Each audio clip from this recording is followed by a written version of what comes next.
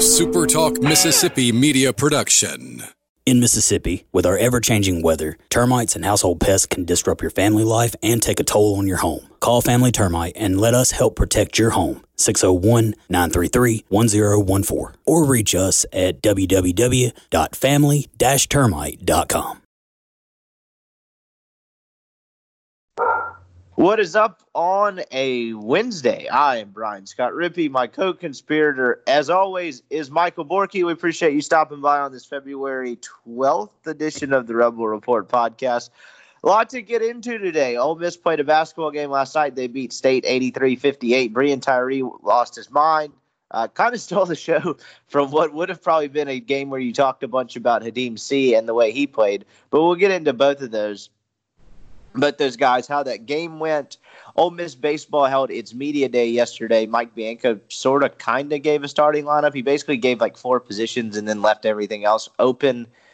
We'll get into that some. The rotation is set, and then just kind of see where everything else takes us. What's up? Did you? I probably have a take to walk back as well. But did you watch the game last night? I mean, that's a facetious question. Just what'd you think? Yeah. I had Ole Miss and State on one TV, and I watched New Orleans just beat the shit out of Portland last night. That was awesome on the other TV.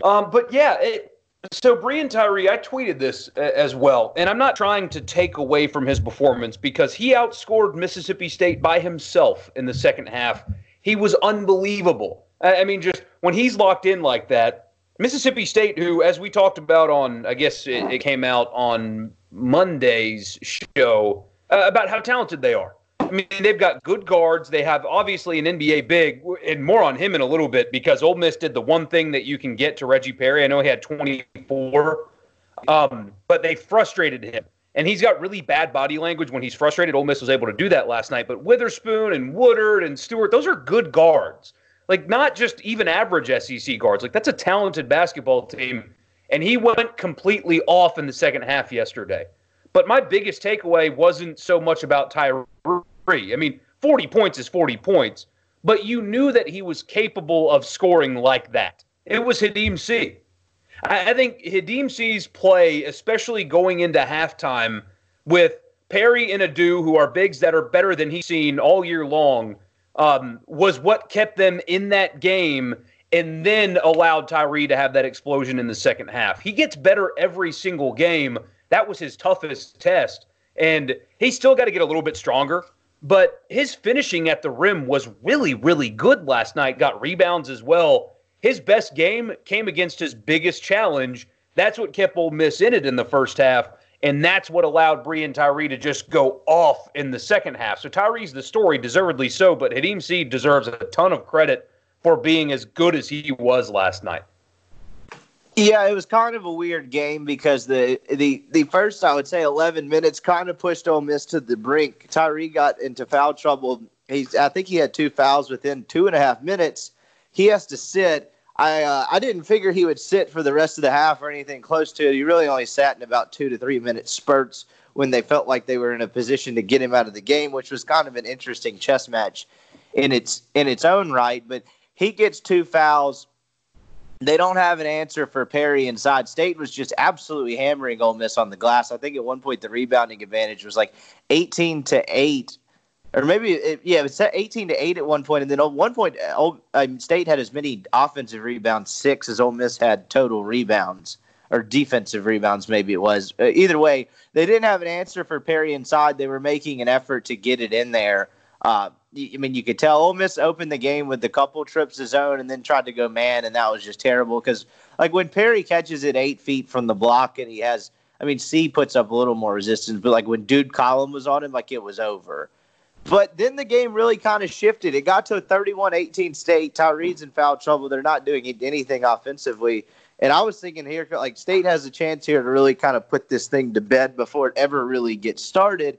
And that's not really what happened at all. Tyree came back in the game. They made a couple of jump shots, and then Reggie Perry picked up his second foul, and that's really when the game turned, and that's when you saw, as you were alluding to, C keep them in the game. Yeah, he really kind of helped spark that 13-1 or 13-5, whatever the run was to close the half. Ole Miss ends up closing the half at 35-33, goes to 34-33 after they took away some point or whatever the hell it was. Yeah, and they did that, Rippy. The three-pointer that they changed to a 2 happened with 4 minutes to go, like 4:50 to go in the half. And I'm thinking, like, hey, they got the call right, which, fine, because his foot was definitely on the line. But was there not any point between about 4:50 when the shot was made and halftime where you could have taken a quick look at that and had the point taken away from you? The time they would be able to look at it was at the under 4 media timeout, and I guess they didn't either detect it or they didn't know. But I don't both think refs, by the way, both of them signaled 2, and the scorekeeper still gave them a 3 anyway. They showed the replay, and both guys are holding up 2 to the scorer's table, and they still screwed it up. Well, then that's probably what it was. If it wasn't like documented as a 3-pointer and it was just the scoreboard guy putting it up, then it probably took them a while to catch that they actually gave him 3 instead of 2, if I had to guess. Either way, go on the half there. So I tweeted this. Man, college basketball sometimes it sucks so much because it helped actually Ole Miss climb back into the game, but for like 7 game minutes, which is like 25 actual minutes, the game was whistle, 2 free throws. Whistle, 2 free throws. Whistle, 2 free throws. And it was brutal to watch.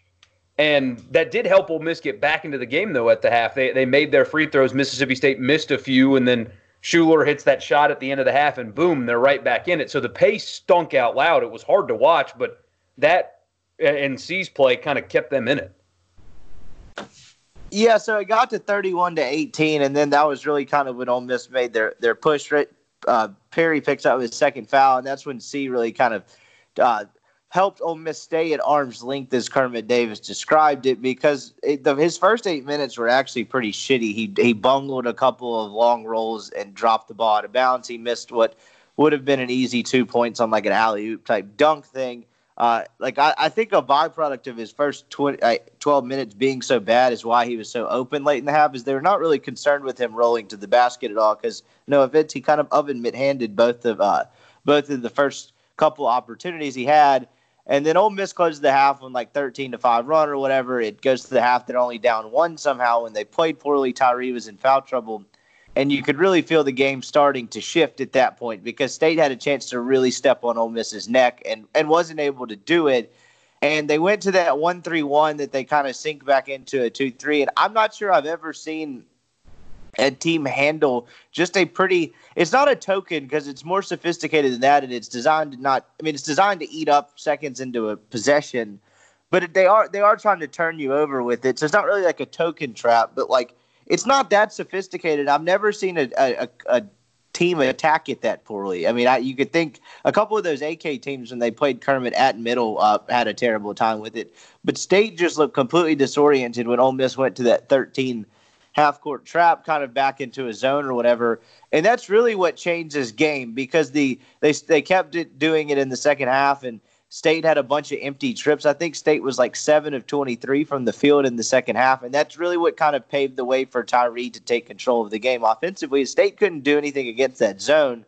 And like Howland said after the game they worked on all week. Right? They've had trouble with that multiple times in the last 2 years in the 3 meetings now since Kermit has been there. You know, they had a little bit of trouble with it when AK did it, because AK kind of borrowed it from Kermit.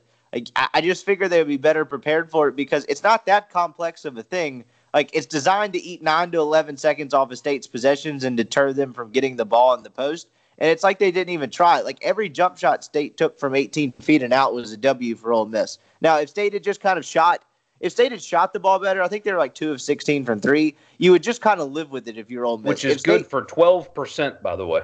Yeah, that's not great. But, like, if State had made 10 3-pointers last night, there really wasn't anything Ole Miss can do, because it's kind of pick your poison. So, like, if that's the way Ole Miss was going to lose and that's the way they were kind of going to go down with the ship, whatever, you just kind of tip your cap. But State didn't even really try to get the ball in the post to Perry, who somehow still, I think, ended up with 24 and 8. He's, an SEC Player of the Year in my book. But that's really what kind of shifted the game. The end of the first half when C played well and they went on that run despite playing so poorly. And then that zone in the second half in particular just gave them all types of issues. I was, as good as State's guards are, I was actually a little bit shocked at just how terribly they handled that. Maybe that's because they aren't exactly well coached. Well, so and I was texting Bracken last night during the game, friend of the program, and he pointed it out to me, and I was having a little bit of trouble articulating it. But like on the offensive end, for as much talent as Howland has, one, there's not much movement, and I know that's like a general term for like kind of a naked eye type of thing for college basketball. But but man, it means something. You know what you see when you watch it, and if they're not moving the basketball, that does mean something. I know it sounds pedestrian, but it's true. That was but what Ole Miss's problem. They run the same two sets. They run some variation of the same two sets every time down the floor, and you would just think you would get a little more creative when you have the options you have. You mentioned their backcourt. If you couple that with Perry, like I'm not trying to be that guy, but Kermit would win 26 games with that group at minimum. Yeah, but you're not being that guy, man. That's absolutely true. And I was going back and forth with some State fans on Twitter, not in a negative way, just, responding and stuff to State fans. And I mean, mostly they all agree. They see what we see. So you're not being that guy. It's just absolutely true. The biggest mistake Mississippi State basketball ever made was having Kermit Davis ready for you to hire and picking Rick Ray. Because even though Ben Howland has elevated your recruiting profile, I remember when they signed Malik Newman. That was a huge deal, and he was a one and done at Mississippi State, and they weren't a good basketball team. And yet again last night, just like you've seen, for years now. Ole Miss was 7-3 in the last 10 against Mississippi State. So now they're 8-3 in the last 11 against Mississippi State. At what point did Ole Miss have a more talented basketball team than Mississippi State in those last 11 games? They did it, but I was thinking there, about there that. It is, and that's what it comes down to. Is what and Tyree last night is probably an anomaly because he was just out of this world special, and I could have coached the second half of that game with Tyree playing that well, and you probably still win just because he was an automatic bucket and beat them by himself. But that further exemplifies the difference, the huge gap in floor coaching ability between Kermit Davis and Ben Howland. Last night was a perfect example of that. And Mississippi State has a legit NBA big. Ole Miss is weak, or supposed to be weak, at the post, and a really good collection of experienced guards. And they went into Oxford last night and got blown the hell out. That should... And basketball is a unique sport where sometimes you just lose games. But 8 of the last 11, that problem lies squarely on the shoulders of the coach. They've got a real problem there with that. It's a two-way street, though, because there's two ways to go about things. Because I think, everyone, I don't know if it's as simple as if State had hired Kermit Davis back then, because I don't think Kermit Davis would attract that level of talent to campus. Like, that's just not really his thing. Like, it's probably easier to recruit basketball-wise to State than it is to Ole Miss. He'd probably get a higher level, but I don't think he would get the type of player. So there's kind of two ways of going about things because, Howland has a long track record now of recruiting some really, really just elite special talent. And, yeah, not always – kind of gets his pants pulled down by some guys in terms of in-game. But Bruce Pearl kind of does the same thing. Bruce Pearl kind of does what he does recruiting-wise, knows the style he want to play. But if it came down to X's and O's and kind of in-game strategy, he's not really the best either. So there's really two schools of thought and two ways of going about things. There's a million ways to run a college basketball program, and you just kind of have to live with whatever way. But at the same time, if he gets that team to the NCAA tournament, that's back-to-back tournament appearances, and he inherited a program that was completely dead and really just in kind of shitty shape when Rick Ray left it. So there's two ways of going about it. It's just when when you're underwhelming, it looks worse when you have that amount of talent on the floor. So I don't know. Right. First NCAA tournament, you got beat by Liberty in the first round. So your tournament year was a one and done to a team that you're supposed to be better than out in San Jose. So your fans didn't even get to experience the NCAA tournament. And it was didn't the game start at 11 o'clock at night? Even making the tournament was still just a negative feeling. And that team's not making the tournament this year, man. It's not happening. They were already on the outside looking in before last night, and there is nothing on their schedule, even if they win out. That would probably get them back on the bubble. But realistically, that's just not going to happen. They're not making the tournament this year. Last night probably put the nail in that coffin. 6-5? They are 6-5 in the SEC. They have not a single good win. not one that's going to stand out on a resume. They were already in the first four out. With this field, though, 12-6 in the SEC is going to be next impossible to leave out. But that requires them to win out. And yeah, no doubt. Looking at their schedule, they still have. They go to Arkansas. That should be a game that they win. But South Carolina is not going to be easy. They have Alabama. They have to go to South Carolina, and they have to play Ole Miss again, who just beat them by almost 30 points. It's tough. And I know we've gone down a Ben Howland rabbit hole, but they sit at 48 in the net right now with not a single game that will help their net remaining on the schedule. I just think the field's going to come back down to earth, and if State can kind of win, they probably can't lose more than 2 games, I think, going down the stretch, and maybe do some work in Nashville. But I think we're overestimating the strength of the bubble at this point, because this is going to be those years where you have to just sling 64 teams in or 68 teams into the tournament, because on the same token, while Ole Miss probably has a better win or two, Penn State, whatever, you're talking about them being 1 win away from kind of being on the radar too, which we'll get to that in a minute, but I'll take a break to tell you. Podcast brought to you by LB's. We're 3 days away from baseball season. Go see Greg. He feeds the baseball team. He can feed you while you watch the baseball team. Steaks, custom cut sausages. They've got the Swayze game packs. You can go get one of those, throw some sausages, steaks on the grill, and watch the baseball team this weekend. Go see him. Tell him we sent you University Avenue across from Kroger. Appreciate Greg sponsoring the show. It's undoubtedly the best place in Mississippi to get meat. You can go in there and get a plate lunch. He's got something cooking every day and decide what you want to throw on the grill later. He's got all kinds of stuff. He can help you out. He helps you with the gambling picks. He can definitely help you with your meat needs. Really, this game, we kind of buried the lead there, kind of going dancing around it. Tyree was just kind of transcended in this game, and he scored 40 points. I don't mean this to sound like taking away from him, but the game kind of got silly at the end. Once he got going in the second half, the last, I would say, 7 to 9 points, he was just kind of heat checking folks. But there was 1 3 in particular. I don't remember what the score was. You may have to help me, but it was a contested NBA plus range 3, and by contested, the shot almost got blocked. And, that was one of those shots where after he makes it, you look around and think, what the hell? This just isn't right. It's like a video game. He's got the basketball that's on fire when he pulls up for that. Yeah, Blake Henson probably had a wet dream about that down the stretch, because that's probably what he dreams about. But it's hard. So it's interesting. I said a couple weeks ago when someone asked on a Mailbag Friday, it was about a month ago, Stephon Moody or Breein Tyree. I chose Moody. I think it was you were coaching a team, who would you take? And I took Moody just because of his defense. And now I'm beginning to think I need to walk that back. And Moody's still a much better defender than Tyree is. But man, Tyree's averaged 26 a game since I made those comments. I think I added up. But he scores, and Kermit Davis articulated this better than I probably could have last night. One, he scores at all 3 levels probably better than Stephon Moody, and he's shooting it at a clip that's just kind of ridiculous. But when he gets going to the rim, and you can see this in live action, but again, Davis articulated it better than I could. When he gets his shoulders by you and he's beat you, taking a step, and he squares his shoulders up to the rim when he's driving, it's over, because he's either going to score, you're going to foul him because of the angle, or he's going to finish through contact and he's going to get an and one. There's really just no stopping it 99 times out of 100. And I've really never seen anything like it.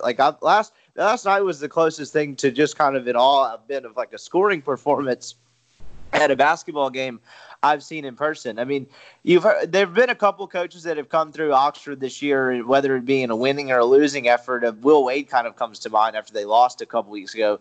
Is just saying, scouting report be damned, when he gets going to his right, he's unstoppable. He can't be guarded, and it's unbelievable. And for as much as he kind of, he's taking crap in the past during his career for body language and maybe not quite being a leader type of thing. But you now look at this kid, and he's in the final days of his college career. He had to overcome an ACL injury when he got to school. He tore his ACL April after his senior season, jumping over a ball rack in a dunk contest. He had to overcome that. His sophomore year, the team, and I'm not saying he did or did not play a part of it, but the team quit on Andy Kennedy. They went 12-20, and in this day and age of college basketball, players of that caliber are probably thinking, hey, to hell with this, I'm going to go somewhere else. He didn't do that. They make the tournament last year. They have a horrible month of January. They're about 1-7. They have nothing to play for. He could have quit there, and he still kind of continues to just bring it every night. And, we talked about that meeting that he and Davis had about 2 weeks ago before practice where he just kind of talked about a bunch of different things. And, as he enters the final days of his college career, he's just kind of saying, screw it, I'm going to play the best basketball I can the last month of the season. And I think that's really freed not only him up and his entire team. And that's what I kind of wrote about at supertalk.fm last night. You can go catch it if you want to. It's like 3 weeks ago, they lost to LSU on a Saturday night, and he was about in tears after that game. He had scored 36. Like that was the game where they went 9 of 19 from the free throw line, and he was 9 of 9 type of deal. And you could tell he was just kind of miffed as to what else he could do. And at that point, you really couldn't have blamed the kid for mailing it in, and he just has it. So for all of his flaws, and you talk about body language, leadership, or whatever, he's continued to bring it, and they're now kind of back on the radar of some postseason. Oh, for sure, man. I mean, even John Rothstein, who I know, everybody makes fun of that guy. I love it. He's got a shtick, and it's goofy, and it's weird. I like that guy. But even he last night was like, hey, Ole Miss can win a lot of games down the stretch and get back onto the bubble. And they could. Probably not going to start this weekend. Just a difficult challenge with Kentucky. But as you mentioned with Mississippi State, the 68 teams have to make the tournament, and I don't think Ole Miss will be one of them, but at least now you've got meaningful basketball games to play in February. I mean, even if they play their way into the NIT, as we talked about Monday, recovering from that kind of a start to playing postseason basketball beyond the SEC tournament, I think would be a really good thing. NCAA tournament, NIT, either one is a positive step considering the start. And will they make the tournament? No. Can they? You go beat Kentucky on Saturday and the conversation dramatically changes. But they still have a shot like at Auburn, for example, to get one of these wins that changes the outlook. Again, I don't think it's going to happen. But they're playing meaningful basketball again. How they respond to it will be interesting because instead of, as you've mentioned, there's nothing to play for, we might as well just say screw it and go out and try to play our best and whatever. Maybe pressure comes back into fold. I doubt it, but that's something to at least keep an eye on is now that the games matter a little bit more, how they handle it. But nothing but good is going on with them right now. Even if they don't make the tournament, playing well this late, getting to postseason basketball is nothing but positive. And, I hope they're able to pull that off. It's good for that team and that program. Yeah, I mean, Tyree certainly talks like a guy that thinks they can get into the postseason, and obviously you would, I guess, if as a fan, you probably wouldn't want him to have any other mindset than that. They obviously they have a very long way to go, but yeah, I mean, they're playing freely. I mean, you get a free crack at Kentucky, but I mean, even no matter really what happens the rest of the year, when you go to Nashville with a guy that can do that on a given night, it's not really inconceivable to win 4 games in 4 nights or 5 games or whatever. If they play themselves out of Wednesday, 4 games, you get what I'm saying. It's not inconceivable. So, I mean, as long as they're still mathematically in it, they seem like a team that's really just not going to fold. All right, and if you look at their schedule, they've got what should be at least 3 wins with Missouri twice and Vanderbilt. Then you have Alabama at home, which probably a game you should win, although they're playing better lately. But they have 3 for sure wins left, a toss-up with Alabama, probably a toss-up at Mississippi State, and 2 free shots with Kentucky and Auburn. Yeah, and like we mentioned, if he somehow, and I don't think it's going to happen, but I mean, if they win in Lexington on Saturday, then you're kind of sitting there thinking and you're doing the math, and it's a top 20 road win. The net, I don't know what it would put them in, but that net's probably throwing you. They were at 93 entering the game. If you beat Kentucky, that's probably throwing you in the 70s somewhere, and then you're really talking about, okay, you're not completely out of this. I would give them actually a legitimate shot at playing their way back into this thing if they were to win. Again, tall task. Kentucky's playing pretty good basketball. They are currently 81, so I bet they get into the 60s if they beat Kentucky.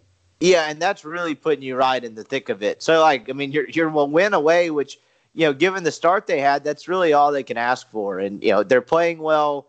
They're playing better in the post. they've slimmed down their rotation. They're basically playing 8 dudes. It's basically Dude Collum, Austin Crowley, and a little bit of Bryce Williams, and it's kind of working for them. But this is kind of the team. Like, it's going to suck for them, though, if they're not able. I mean, I don't think they're going to end up in the tournament, but, like, if they get close, they're going to look back at the month of January and really, unfortunately, just kind of kick themselves. Because if they had just turned one of these games, it would be an entirely different conversation. But nevertheless, they're playing pretty good. It was a good win last night. They had a lively crowd. They were playing well. C played his best. Is this too hot of a take, by the way, that the athletic department needed these 3 games as a whole? I mean, I know when football season comes, everybody will be so obsessed with Lane Kiffin, and I saw season ticket sales at this point are 220% ahead of the pace last year. Think about that for a second. 220% ahead of last year's pace in season ticket sales. Wild. But with recruiting not ending well, and although people around here love baseball, there's not the build-up into this season because it's a lot of new pieces and the expectations aren't high. The feeling wasn't great around that program and around the fans and stuff. And these 3 games have kind of given it a little bit of a boost. I don't think it's going to change anything drastically, but the people kind of needed this. The basketball team finally playing like you thought they were going to, a nice bridge into baseball season. I think everybody needed this. I would certainly argue the basketball program needed this because, as we talked about before, like, if they had cratered and they had gone, I mean, it doesn't even really have to be 2-16, but if they had taken a huge step backwards and really continued to struggle this year, you're sitting there kind of scratching your head, like, where exactly is this program at again, type of thing. But I think Kermit Davis needed it to kind of, not that he needs to necessarily validate himself, but like to me, this kind of stretch is proving that, 1, last year wasn't necessarily a flash in the pan, and 2, that this team was underperforming instead of just not being good or being just completely overhyped. So I don't know. They're in an interesting place. Like, I'm going to be, unfortunately, probably at Swayze Field, but I'm going to be interested watching that game on Saturday just to kind of see what happens and how it plays out. Because, again, anytime you have a guard that can go for 40 and score at all 3 levels, you got a chance really no matter who you play. So I think that game's 1 o'clock, if I'm not mistaken. I double-check that. Yeah, 1 o'clock Central Time. So that'll be interesting. They're kind of playing a game that means something again. And so, if they're able to win that, I'm going to pull up their schedule real quick because I don't remember what they have after that. Isn't it like Alabama? No, they go to Missouri. I mean, so they're 4-7. If they were able to somehow pull it off Saturday, you go to Missouri with a chance to get to 6-7, and then you come back home for this will ever load. You come back home for Alabama and then at Auburn, and that at that point, if you're able to actually pull this off, at that point, that week probably defines your season because you go Alabama, Auburn, and then you have 2 home games against Vandy and Missouri, and then finish at State. So, like, if you're able to pull this off next Saturday and avoid disaster in Missouri, that Alabama-Auburn week is actually probably going to decide whether you're actually kind of legitimately going to pull this off or not. Like, to me, that would be kind of the make or break week. So, I don't know. It'll be interesting to follow. They're back in it. It's certainly, from a content perspective, more interesting than them continuing to blow leads and lose games the way they have.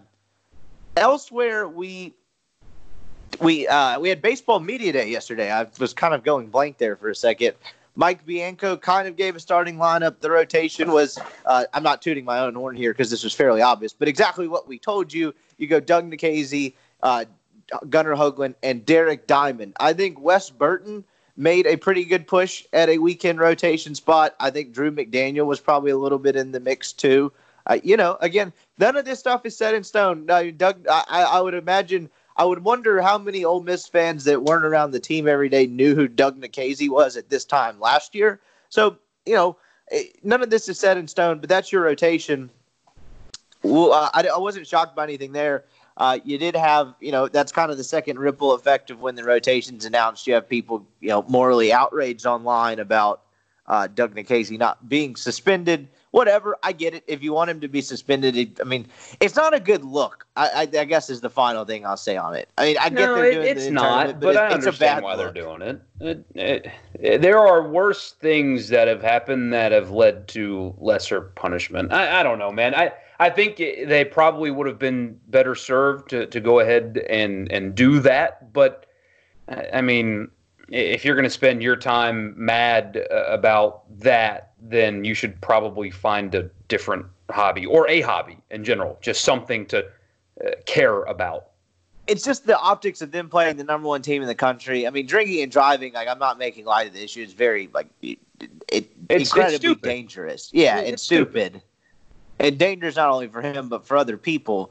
But again, like, I don't know. I guess it's become, I'm not surprised with it in college athletics either. Like, everything's about controlling the message. And so when they, quote, handle things internally, like, I'm not really shocked. Because it's not like the NFL where you have Roger Goodell in a league handling suspensions. When your own school, who kind of has a vested interest in the whole thing, is in charge of handling the punishment, then, shocker, they're going to be light on it. But of course. And, man, I don't know if we want to go down this rabbit hole again today, but the optics, it was a good word because, like, when Richard was off, I think Friday, and so it was just you, me, and Hey Dad, he asked the question. He didn't dive into the weeds like this, but he did ask the question, and it's a fair question.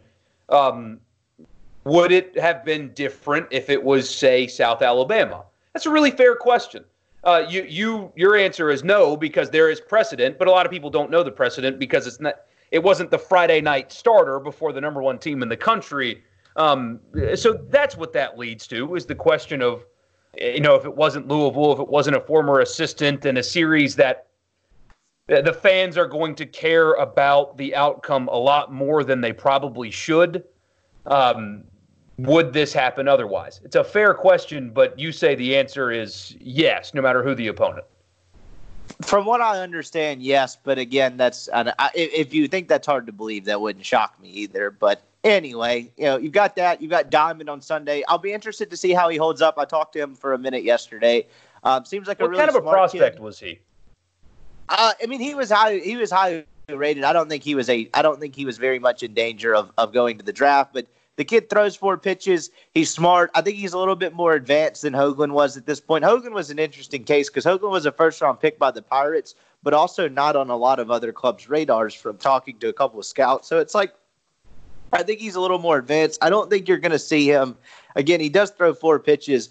I think the slider and his changeup are probably pretty further along than his fastball. But I say all that to say is Hoagland got killed last year because he would just kind of live off his fastball. Like in high school, all these kids could just chuck their fastball in the strike zone by these kids and live off it. And Hoagland kind of had a rude awakening that doesn't really fly in the SEC. Like, I was looking up his numbers last night, and Hoagland only walked 14 dudes last year, which sounds great, but in some ways, when you're a starter eating that many innings, maybe throw one outside a little bit.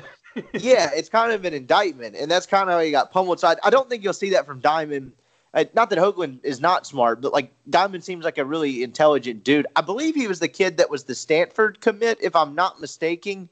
And they didn't academically, were like, sorry, like it was one of the, like an admissions deal.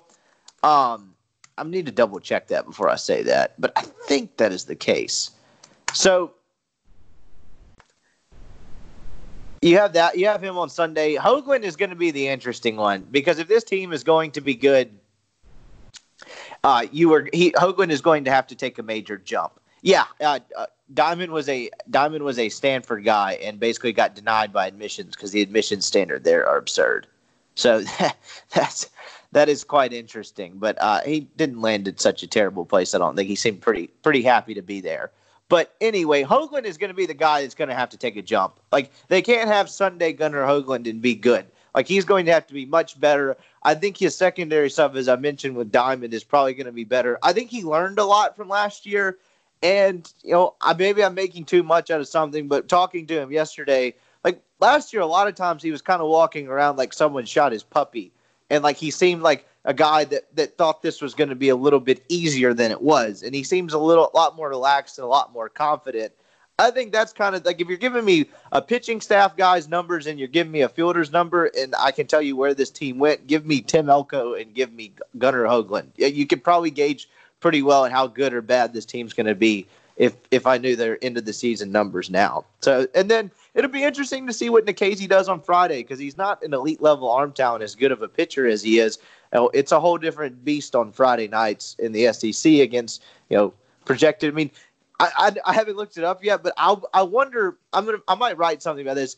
I wonder on the Friday night talent how many first round draft picks Doug Nikhazy will pitch against this year. I can think of at least two off the top of my head: Hancock at Georgia, Lacey at Texas A&M, and I guarantee there's someone else. JT Ginn, even though is he draft eligible this year? I don't remember. But I mean, that's three potential guys off the top of my head. I mean, do they play Vanderbilt? Yes, they do play Vanderbilt. So Kumar Rocker, go ahead throw that one on this. But I don't think Rocker's not a 21-year-old baby either. I don't think so. I think he's got another year as well. No, but you got to get but either it's first round pick now or potential first round pick. Did he show you enough last year to make you think that he can compete? Because I guess I understand why it's talked about that this pitcher versus this pitcher, but really it's him versus the lineups. Do you think that he can do enough? Did he show you enough last year to get through 6 1/3 innings, only giving up a run or two and keeping them in the game? Did he show you enough last year that makes you think he can do that? Yeah, absolutely. I mean, he pitched. I mean, and even in the biggest moments in Arkansas, what have you, he saved the team a couple of times and delivered outings when he had to. So I absolutely, he's a smart. It's not like he's got bad stuff. Like he's not like thumbing it across the plate like that. Whatever that ace that Illinois had last year that threw like 87. Like it's not something like that. It's just he doesn't have the big snapping curveball and stuff that some of these kind of first round talents have. But he's definitely capable and good enough to be a starter this season. I think he'll be a stronger Friday night guy than Will Etheridge. People forget last year, Will Etheridge was a bullpen dude going into last year and was just kind of thrown into Friday night by default because they had to replace all three rotation guys last year. It was two freshmen and a dude that had been in long relief last year. So he'll be stronger than them. It's just the league's probably a little stronger on Friday nights this year.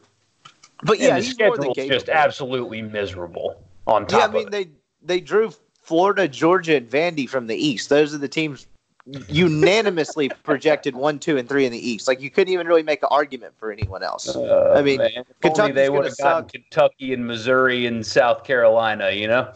Yeah, just give them one of the three. But man, they drew all that. I mean, I guess it helps. And people say, well, that'll help their RPI. Like shit, at a certain point, you're in the SEC. Your RPI, like you don't really need any help. I mean, you're playing Louisville the first weekend of the season.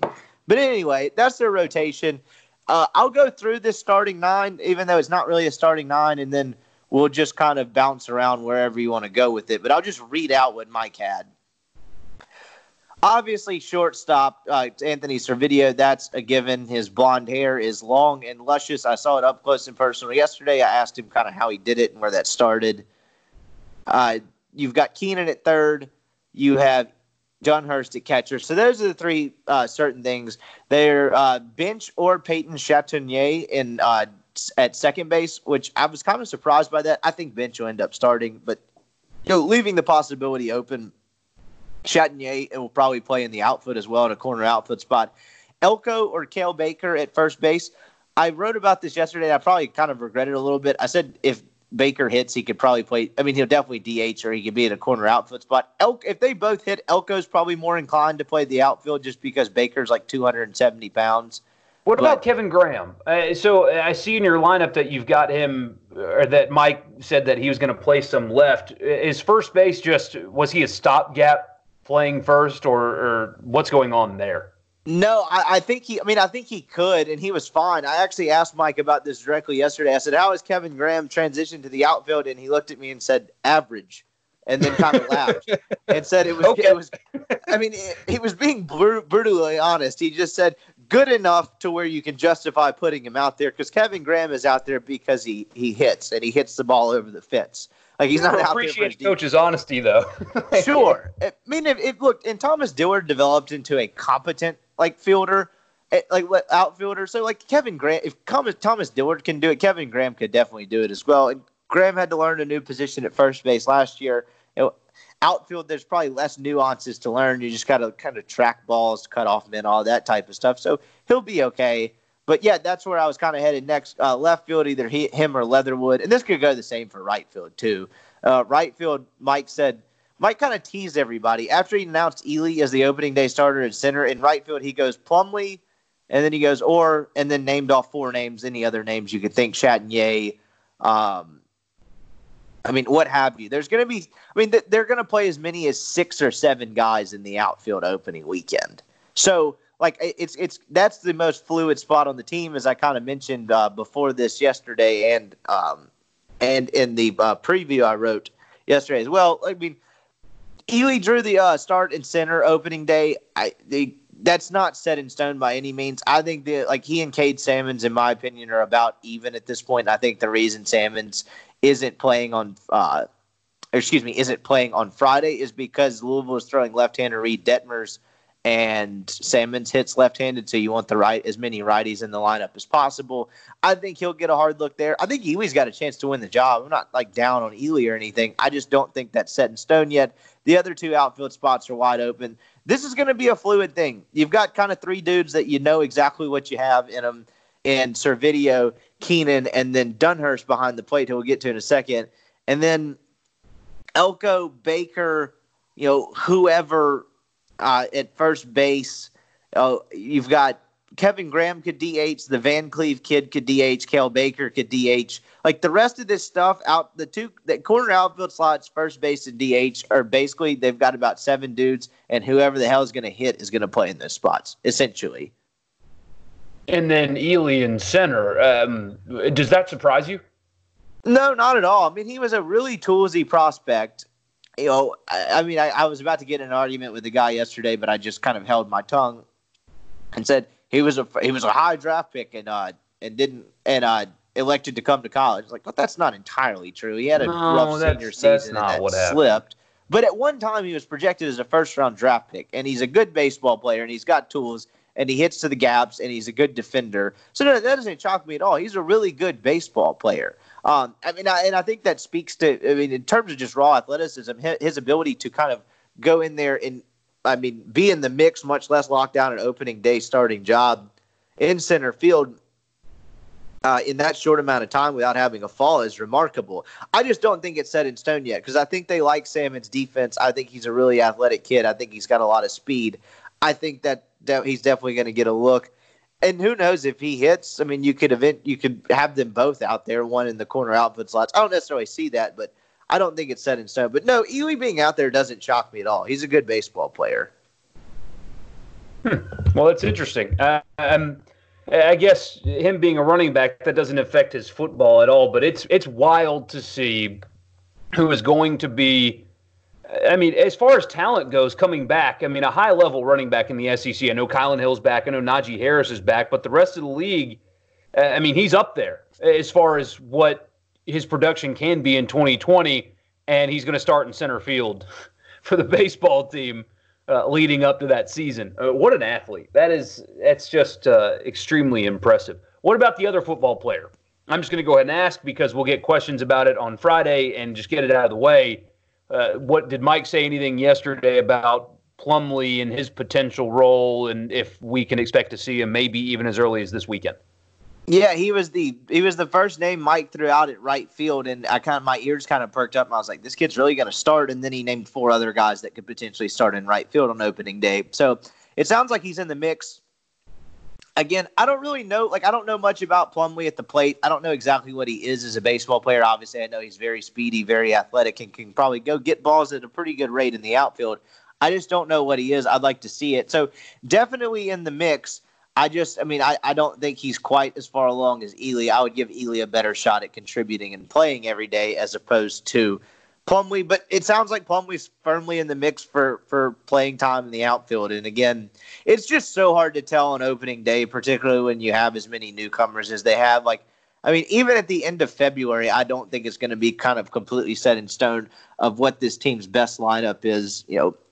They're always going to have matchup lineups, lefty versus righty, but who their best 10 to 11 guys are, I'm not even sure that's going to be decided by the end of February. So it would definitely be interesting to watch play out. But Plumlee definitely in the mix. I'm not sure. How that will end up playing out. But I don't know. It'll be fascinating to watch because there are a lot of open spots on this team. As we've kind of mentioned before, this is a team that's going to pitch pretty well, presumably, and whether they can hit with these guys, the Elkos, the Bakers, the Leatherwoods, the Kevin Grahams of the world, will determine kind of where this team goes, how high they fly or how low they go, because they're going to pitch at a level to host. Can they fill a formidable middle of the lineup around Tyler Keenan to score enough runs? That's kind of eventually what's going to make it or break it for this team, in my opinion. Yeah. So anything else that was said yesterday that stood out to you? I'm fascinated by all this platooning. And I know that Bianco does this damn near every year with the lefty-righty thing at least, but it feels like there is a ton. And maybe that's just media day stuff. And then when it comes down to it, coming up on Friday, today's Wednesday, right? Yeah. I was about to say tomorrow. Coming up Friday, that it's not as fluid as it seems here, but there are a lot of moving pieces to this team. Do you think that is just what it has to be, or like is there a timeline when you think they'll start shoring up the lineup, or is this what do you think about this in general as a baseball mind like you, having this much fluidity in your lineup? And again, this weekend is going to matter more for the fans for some reason than the actual team. They can go 0-3 and it won't matter, 3-0 and it won't matter, and any combination in between, and it really won't matter. What do you think about the fluidity of the lineup and how it will impact this team and how long it'll stay this way? Well, it's just a product of them replacing as many guys as they have to replace. What they replace Keenan, Servideo. You replace 7 of your 9 regular starters. Kevin Graham was kind of a regular starter by the end of the year just because his bat was so good, but he was still a matchup guy. So I think it's just a product of having replaced it. I mean, there's really, like, when you come back and you replace 7 of your 9 everyday guys, like, there's not a way to know, okay, this guy's going to play, this guy's going to play, this guy's going to play without actually playing, games. I mean, it's going to take 20, 25 games to flesh this out.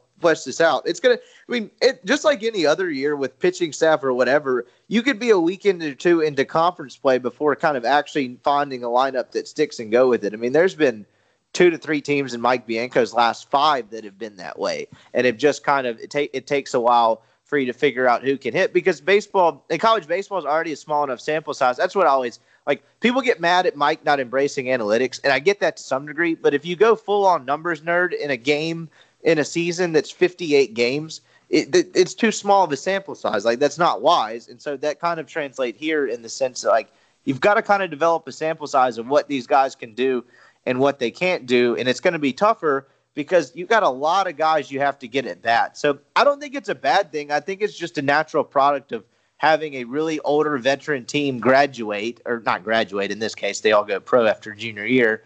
Yeah. And just having to replace them. This happened in 2017. It just happens every couple of years. Ole Miss isn't the only. I'm sorry. No, I was just saying Ole Miss isn't the only team in the league or the only team in the country having to go through it. It's just kind of what happens every couple of years. Should college baseball expand its season? I mean, I would be a fan of it not starting in terms of more games. No, I enjoy most every game mattering. Like, okay. I think SEC weekends are awesome because each game is crucial, and particularly with, like, when teams that I'm covering are in, like, a postseason chase and trying to get the numbers right and trying to get in the postseason, or even hell chasing the SEC West or a host spot or whatever. Every game matters, and I don't think they should get rid of it. I think that's awesome. Now, and this will never happen because of summer ball and summer leagues and all that type of stuff, and it just kind of is what it is. But it does kind of suck that they're playing games in February when it's so damn cold. Like, if this season could start like March 15th, I would be all for that. Yeah. For example, Mississippi State. April. Yeah. Mississippi State had to move up their game Friday. I guess we got to keep an eye on whether or not Ole Miss is going to do it. I have a feeling they're not for some reason. Because honestly, when it's 45 degrees, I understand why Mississippi State's doing it. They want full daylight when it's going to be this cold. But what's the difference between 45 and 35? At some point, the sun being out is not really going to make that much of a difference on Friday. But it's so cold that they moved their Friday game with Wright State up to 1 o'clock. So it sucks because you have a huge okay, it's not huge because I've been talking it down for the last hour. It's not a huge series this weekend. The outcome doesn't matter. But it's an interesting series. It's cool that Louisville's coming to Oxford to start the season. And the weather's going to suck so hard. And that's a shame.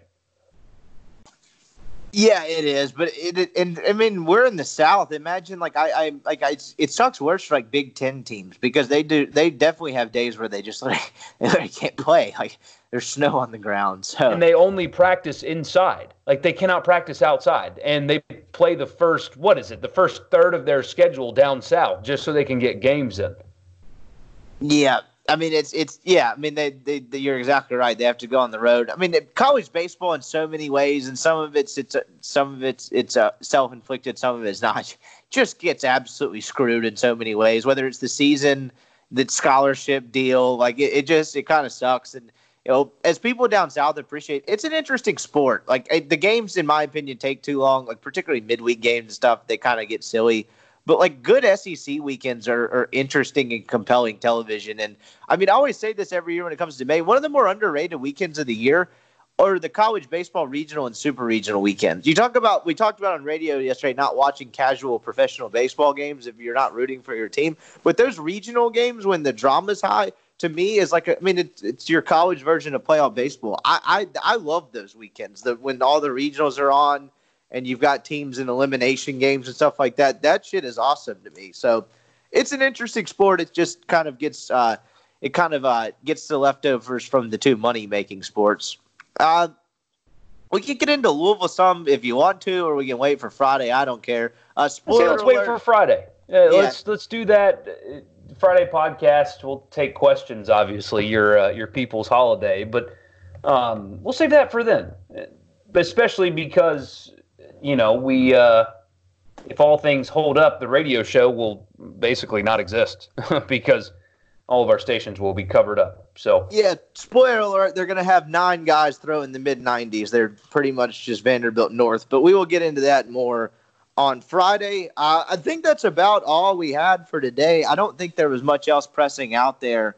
From a big picture sports story wise, did we miss anything? Aside from Mel Tucker 3 days ago turning down the Michigan State job and publicly tweeting I'm ready to focus up on this season, and also being the same guy that said there's no transfer portal in the real world, and also the guy who was literally meeting with alumni of the University of Colorado, big time donors and stuff, the night he took a different job.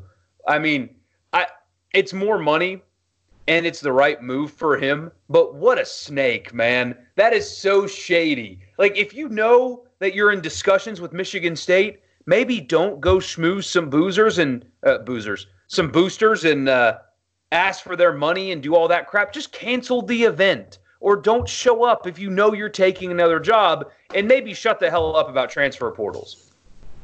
Yeah, I saw that. I haven't read much about this. I was going to read Feldman's story after we got done here because I actually didn't see this until this morning because it looked like it broke at like midnight. Yeah, it was a late thing.